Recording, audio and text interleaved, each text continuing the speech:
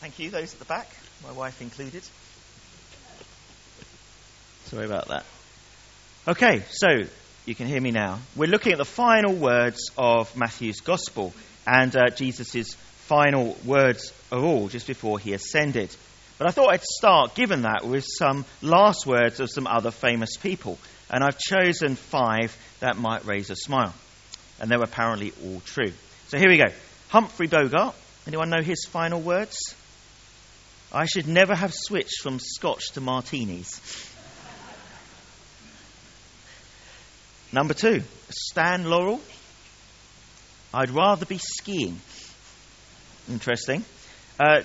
W.C. Fields, anyone know much about him? Heard of him? Not so sure who he was. But anyway, on his deathbed, he was actually found reading his Bible. And this was not characteristic of him. So the people who visited said, "What are you doing, reading the Bible?" And he said, "I'm looking for loopholes." And here's another one. Anyone a fan of Groucho Marx? Yeah, we all are, aren't we? His last words were, "Either I'm dead or my watch has stopped." And finally, Karl Marx, apparently no relation, and whose comic ability is not widely known. His last words were addressed to his housekeeper who was caring for him as he was passing away. And he sat up and said firmly, "Go away. Last words are for fools who haven't said enough." So there we go. That's Karl Marx. But of course, the final words that we're focusing on today are not Jesus on the cross. They are the words before his ascension. And as such, they are his final words of instruction to his disciples and to all, including us, who would subsequently follow him. So they are enormously important. And I'm going to cover 3 things taken from this passage on how we can play our part in seeing the Great Commission fulfilled. And they are the preparation. How do we get ready for the Great Commission? What can we learn from this passage about that? Second, the content of it. What is the Great Commission? What did Jesus actually ask them and us to do? And then thirdly, the delivery. How can we actually see it fulfilled? So that's where we're heading, but first, let's pray. Father, thank you for microphones that work. Thank you for great minds and great wits who in the past have said things that inspire us, that make us laugh, that cause us to think. And we thank you most of all for your Son, who left a legacy so much greater than anyone else, by whom we have eternal life, and who spoke words of complete wisdom and truth, telling us everything we possibly need to know. So in this final extract of the gospel, where he speaks on that mountaintop, would you allow the importance, the urgency,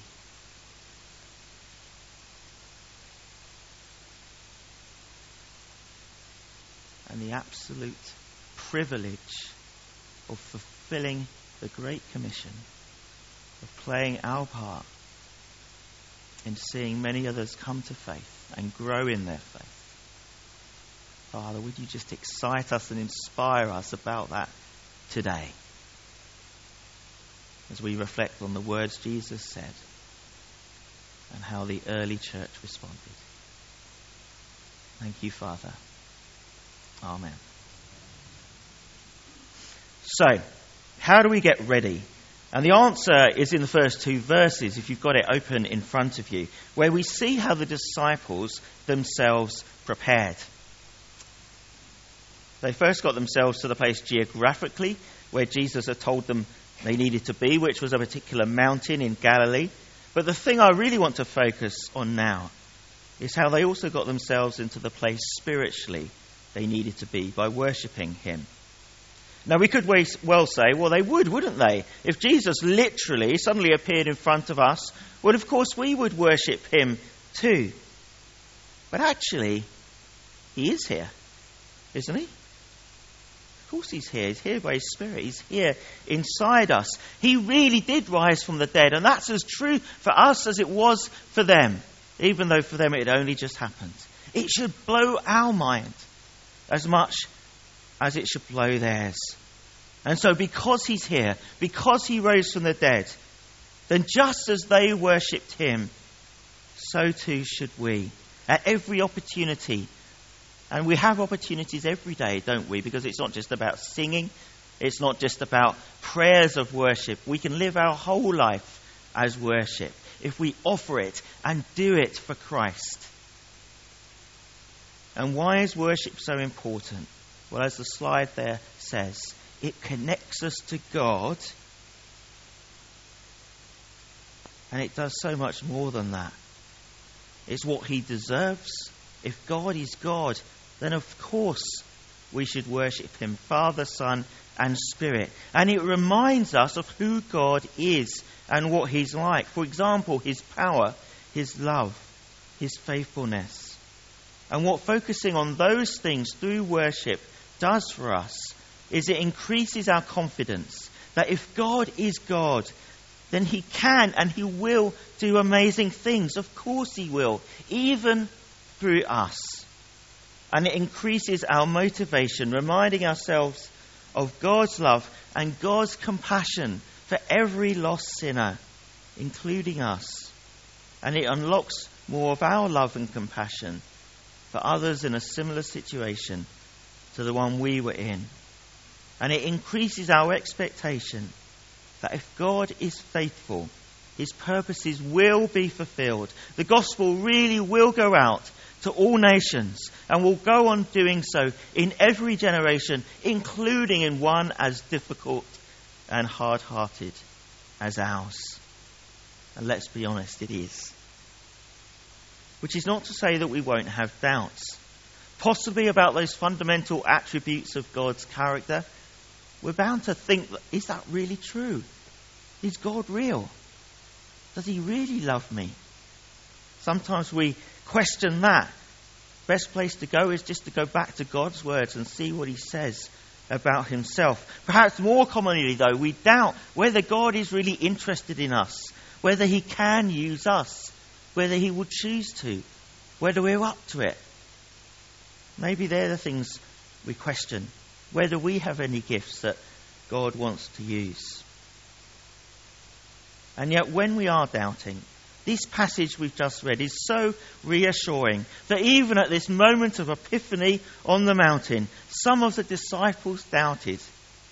We can assume that Jesus knew this. He always seemed to know what people were thinking as they responded to him.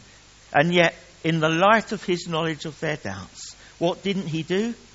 He didn't say, okay, well, if you're doubting me, off you go. He didn't say this, what I'm about to say is only for the people who aren't doubting. He said it to them all. He included them all in the Great Commission, for he knew they could all still do it. They could all still be used, even doubting Thomas. And ask any Indian any Christian in India, and they'll tell you all about what he did. Widely believed to have taken the gospel to India. And we too can still be used, even in our moments of doubt, which are so natural. If we turn to him, if we choose to worship him, if we choose to put our faith in him, then we will play our part in what his Spirit is seeking to do to grow his kingdom in our places of work, where we live, in our front lines, in our families, in our friendship circles, and in the lives of those that God will simply put on our path if we ask him to do that. We can be used. We just need to react rightly to the doubts when they come and do what the disciples did. Worship, not run away from Jesus, not hide from him. And instead, to seek him, to speak truth into our lives so the doubts start to melt away. And to listen when he says, I have authority. All authority in heaven and earth has been given to me. And what does that mean? It means he's in control. We're on the winning side. And then if we think about what he then goes on to say about what the disciples would do in the light of his authority, what we would do in the light of his authority, he's saying that authority has been delegated to us, which means we can pray with authority, praying in his name, which means praying in accordance with his will. And both by so doing, we can confront Satan, overcome evil, bind what he is trying to do, bring breakthroughs into people's lives, set the captives free, extend the kingdom, see people come to faith, and see people of faith matured, enthused, discipled, fired up, so that the rest of the world sees them and says, I want some of that too. That's what we're seeking to do. That's what Jesus longs to do by his authority, by his Spirit, in the hearts and minds of fearful, but perfectly and fearfully, wonderfully made, adopted children of God. So, if that's how God sees us, what are we to do? What are we being sent in the Great Commission to do? And the word I want to highlight is simply this. We need to go. We need to go. And that's really the message to us all. Now, admittedly, the first disciples, what they had to do was wait in Jerusalem until the Holy Spirit came on the day of Pentecost. But from that point on, going was exactly what they were called to do. As the Christian faith spread across the world, and in the same way, the Great Commission calls us to go to where the unreached, the lost, the not yet Christians actually are, telling them about him. Now, the other passage we heard at 9 o'clock, and the other passage that the life groups will focus on this week, is from Romans 10. And it contains these wonderfully inspiring, heartwarming words. Like, I'll read them to you now. How then can they call on the one they have not believed in? And how can they believe in the one of whom they have not heard? And how can they hear unless someone is preaching to them? And how can anyone preach unless they are sent? As it is written, how beautiful are the feet of those who bring good news. And why are the feet beautiful? Any guesses? Because the purpose of feet is to go. They're beautiful because they cause that person to walk and to bring the message of hope to whoever needed it where they are, rather than waiting for them to come to him and to her. So, what are we to go and do? We're to go and tell them about Jesus, with the aim that disciples will be made. But if we leave it there, if we think that the job is done when someone becomes a Christian, that's not the Great Commission. For the crucial part 2 of the Commission includes baptism, which is a public declaration of coming to faith, a symbol of it. But the crucial bit that Christians and churches can so easily meet is the second part, teaching them to obey everything that Jesus commanded us. That's the Great Commission, which we must absolutely leave in.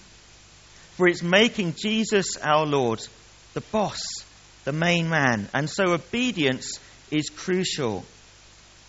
And it's crucial in intention in every single thing. Not just the bits we're comfortable with, not just the bits we like, not just the easy bits, but making him Lord over all our priorities, our time, our finances, our habits, our vices, our relationships, our career, our possessions, our family, our retirement, our bodies, our dreams, our deepest wishes and hopes and ambitions.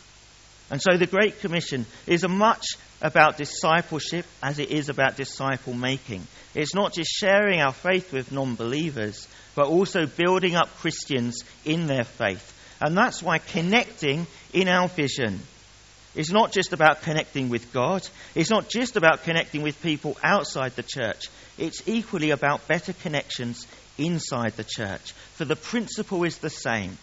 If we want to create the right to speak truth into the life of a non-believer or into the life of a believer, we first have to connect, to get to know them, to earn their respect and their trust, to create their context in which it's a safe place to talk about private and intimate things. And ideally, by becoming their friend. For all the surveys about people coming to faith, or even simply coming to a course like Alpha, show that a very high proportion are brought by a friend. And even if a friend hasn't literally brought them because they're not able to, you can be almost certain a friend has influenced them, shared faith with them, or at the very least, witnessed through the character of their lives. So, busy Christians, here's the question I've got for you. Have you got space in your lives for new friends? And if you haven't, I want to suggest that you need to make some, especially with people outside the church. And that's why one of the staff members here asked me recently if they could work slightly less hours so they could take up a hobby and get to know some new non-Christians in the town. That's why I said, yes, of course. I think I might do that as well. For it was exactly what they needed to be doing if they were to play their part in God's vision for St. Paul's of going out to where the not yet Christians actually are, which, believe it or not, generally speaking, is not here in this building. Which brings me on to another really important point, which is that the Great Commission isn't just intended to reach those who like going to church. Because Jesus didn't actually say very much about going to church at all. He spent a lot more time talking about making disciples, not making churchgoers. So if you are able to make a disciple and to teach a disciple to obey Jesus by meeting up with them in a pub or in a coffee shop or at work, in the Christian Union, in the lift, in your life group, having a walk, by inviting them around for a meal, by watching a football match with them, going for a walk, for a cycle ride, whatever it is, if you can create that context in which you can actually have a one-to-one conversation with them about where they're at and where you're at, that's actually likely to achieve more than bringing them to church for the next 20 weeks. It's true, isn't it? I'm not saying don't ever come to church. I'm just saying that the most fruitful ministry is when you're being used one-to-one or even in a small group with someone who isn't normally there. That's where the really powerful work is done. If you think back to your own journey, there may well have been someone doing that with you. Certainly as I listened to Paloma and Paul White share their faith over December, there was someone critical who did exactly that in their lives. So, people aren't generally transformed by church services. They are transformed because individual Christians invest in their relationship with that person, and that person then invests in their own relationship with their Heavenly Father. Church becomes a place in which we celebrate that growth that's been going on between Sundays, and a place where we point people to make their own investment in their relationship with their Heavenly Father and take encouragement from what He's doing in our lives. That's what church is. Ministry, the Great Commission, is what's going on during the week. What's going on that's not here, but where the people from here are being sent out from here to have those conversations with anyone on their front line who's willing to talk to them, which might one day somehow lead on to something that brings spiritual fruit. Now, why do I say that? Why am I being honest about the fact that most people in our society don't actually want to go to church, or don't think they do because their last experience was a negative one? Why am I telling you that? Because I'm also telling you that, believe it or not, a very high proportion of them, according to the surveys, are still interested in spiritual things. They're still looking for a purpose in their lives. They still want to believe in something. They still want to be part of a community that brings the best out of them. And a high proportion of them still pray. And in this community, an awful lot of them like coming to Christingle on Christmas Eve as well. So there is something to work with. But if we restrict our contact with them to whether we happen to see them in church, we only reach about a tenth. We've got to get out there. At the school gate, at the sports centre, in the bars, in the restaurants, in the workplaces, in the social clubs, in the sheltered housing, wherever it might be. Get out there and have fun. It starts with just enjoying things together, whether it's walking or cycling or eating or drinking, whatever it is. Just get yourself out there. And remember this is my final thing I want to highlight this morning. We're not alone. You can have the next slide, Stefan. Jesus is with us. So what does that mean? It's not just a nice to know thing. It's not just that he can see us and so we can go back and reflect with him later on how it went. It's that he actually wants to hold our hand, which means he's actually leading us, which means he's actually keeping us strong. And he's the one that can see the future as well. We might have a little idea of what might happen later today or tomorrow. Jesus can see all our tomorrows, and he can see in other people's hearts as well. Let me ask you this. If Jesus is God, does he know who in your vast set of acquaintances, including the people you haven't met yet, who you probably will meet this week, does he know which of them are hungry, which of them are open, which of them are looking for meaning and purpose in their lives? Which of them have always believed in God but never known what he's really like? Of course he does. Of course he does. My advice to you all would make every day a day in which you begin in prayer and say, God, whatever you want to use me to do, whoever you want to lead me to talk to, whoever you want me to encourage, to show love to listen to, whoever you want me to help this week, whoever you want me to stop and ring up to find out how they're doing this week, whoever you want me to visit this week, whoever you want me to bump into this week, whoever you want me to hear about this week so that I can pray for them. Would you make those things happen? If we do that, that's when the Great Commission starts to be fulfilled. And if we do that for each other, holding each other to account, saying we're all going to do it, and next time we get back together, let's find out how we got on. Would you like that? You'll like it if it's happened. And if you think it's going to happen, it will happen. For many of us, we only need a few stories each week, and that would keep us side up, wouldn't it? Okay, so we're going to do that. So I think there's just one little problem that's left. Because we know it's urgent. We know what the gospel is. It's this. The starting point of all achievement is desire. I'm not aware if you know the person who wrote that. He was one of the early self-help writers of the late 19th century in America. But you see that quote all over the place.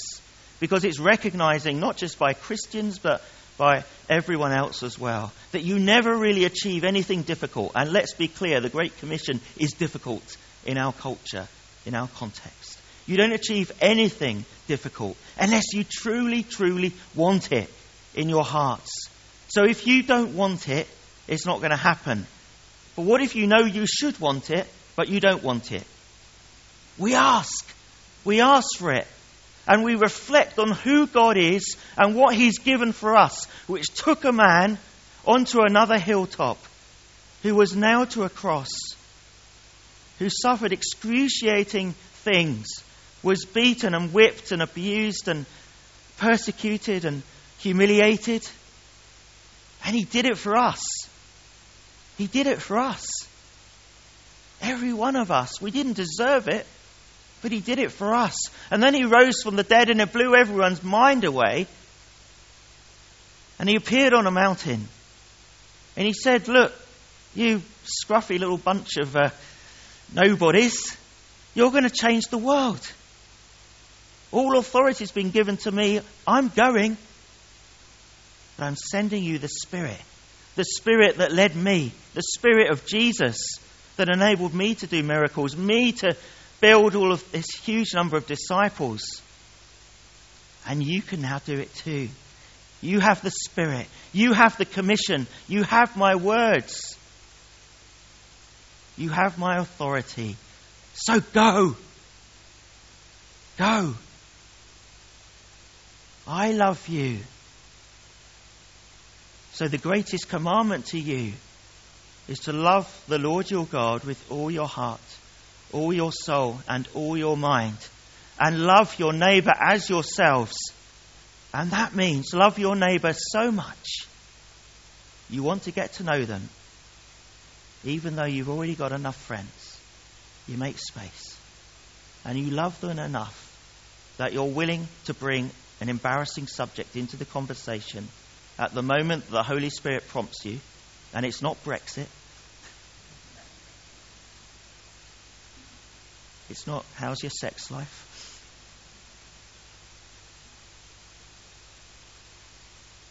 It's, what are you living for?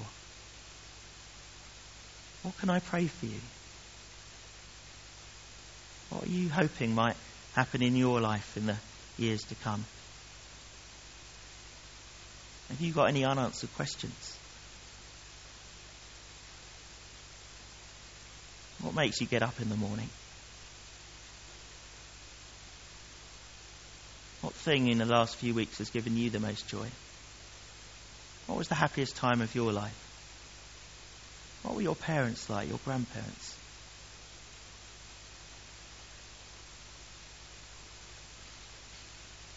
On your deathbed, what would you most like to have done? What would be your last words? What do you hope people say about you at your funeral? What do you hope your children will grow up to become? If you could do one thing in your life, what would it be? Okay, you don't have to write them down. But they're just questions that I'm making up. The point is, they're relatively natural ways of talking about really important things, hopefully in a way that wasn't too cringy. Give it a try. You can do it. And ask God for the desire. Ask God for the passion, the love burning in you that becomes visible, that kindles into something so bright that everyone you come across can't miss it. And stop doing the church stuff that gets in the way. Don't be burdened down by rotas and chores.